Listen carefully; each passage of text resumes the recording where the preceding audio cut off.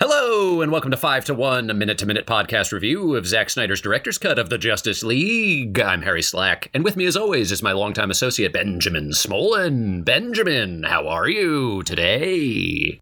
Oh God, worse every episode. Oh, phenomenal to hear. For new listeners, I will direct you to our episode entitled What's All This Then, if you want to know more about what's going on here. For longtime listeners, you know it, you love it. Here's its music now. That's right. We are interrupting. It's minute 54. Do. Get to know your host. We're so Harry, close to 60. Why would you do this now? You know, yeah, to mix it up. Harry, you know it's a fan favorite. We're almost an hour into the film. It's time that our listeners get to know our host a little bit better. So, Harry, a question for you, okay? Okay. Go for it. You think you're better than me? Yeah. Get to know your host. Great. With that out of the way, Ben and I have just watched minute 54 of the Mr. Snyder cut of Justice League, which is not the film's true title, but rather a lighthearted moniker we used to save some time here and there. We will each have 2.5 minutes to relay our thoughts and impressions to you, the listener. So as not to waste anyone's time, a resource we all have precious little of. We'll be sticking to the 2.5 minute mark very strictly, so please excuse us if we interrupt each other. Beyond the time limits, the reviewers may respond to the film in whatever way they choose, given the minute they have just seen. I'm going to go first today, then it'll be Ben. Oh, please, after you, Your Highness. Well, I am better than you. Yes, we've established that. I'm going to start. So, listen, Lilies, Poppin' Pollies, here's the minute as I saw it. There is Aquaman is on the pier, and a wave crashes over him. We finish the song. Then he's underwater. Then he swims through the water. And then he looks at, we get a cut of an octopus for about 5 seconds. And then after the octopus, he like sort of jauntily peeks behind some coral or a rock or something. It was a very jaunty peek, I thought. Mm-hmm. And then he goes and swims up to a statue of some dude sitting underwater. And that was the minute. Mm-hmm. I will say that last episode I mentioned my second favorite sort of queer cinema film, Strangers by the Lake. This minute reminded me of my first favorite sort of queer cinema film, which is Derek Jarman's San Sebastian, I think it's called.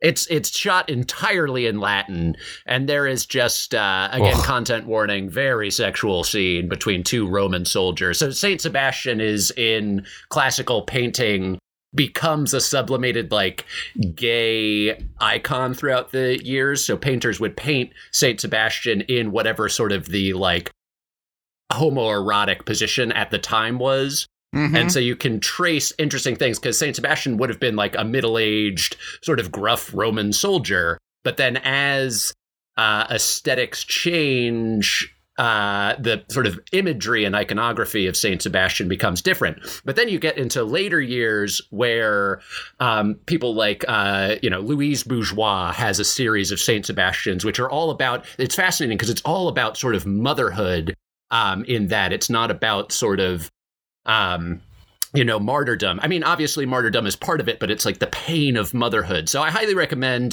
getting real into Louise Bourgeois if you're not into her, is my point.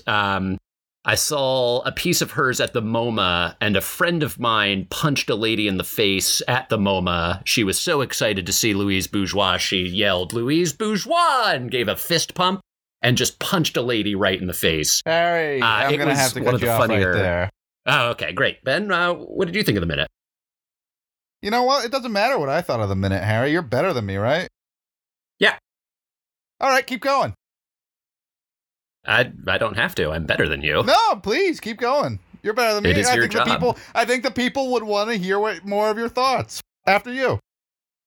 All right. So Louise Bourgeois made a lot of what she does was nature work, which is very pretty to me. So she was a gardener as well as an artist. She was also very into textiles. She lived for such a long time that she utilized so many mediums across her life that there is something for everyone. I feel sort of the way about Louise Bourgeois that I do about the Beatles, where there is so much in the Beatles oeuvre that you're going to find something what a blowhard. if you like music, you're going to find something that you enjoy in the Beatles. I feel the same way about Louise Bourgeois. If you enjoy just art and beauty and the world, if you just sort of love the world, I think you're going to love the works of Louise Bourgeois. Not all of them, maybe.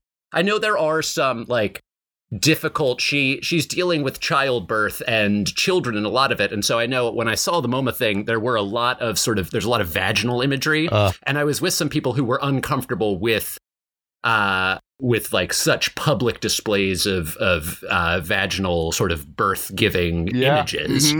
Mm-hmm. But that's not my style. I think all the difficulty of life is something to be enjoyed and Who do you loved. think the throne guy is? I would guess he's the king of Atlantis, the former king of Atlantis. I think we're going to have the octopus. Uh-huh. Keep going, sorry. I think she also, one of my favorite Louise Bourgeois pieces is just A Matter of Scale, which is this big How cold metal do you think the water spider. is? I think it's pretty cold. I've talked about that before. He probably should have kept his shirt on. Yeah, that seems right. Do you think you're better than me? Go on. No, sorry, I didn't mean to interrupt. Do you think you're better than me? Yeah. Right. So why are you not doing your half of this project? You said it first. We've known each other for 20 years. We both know that we both hate each other. Like, why are you not just doing your part of the bargain? So time's about to run out. I'm just going to say one thing real fast is that That's Aquaman all the time we have for reviews. Really if you enjoy this podcast, take the time to subscribe, rate, review, or otherwise support this project. If you're looking for a way to enhance this podcast experience, please feel free to follow us on Twitter at 5to1podca1. Or if you're looking to email us at alertthequeen@gmail.com. Our intern, David Grimsby, will get to you. Up next is minute 55 of 242 of Zack Snyder's director's cut of the Justice League, or as we sometimes call it, the Mr. Snyder cut of Justice League. Goodbye.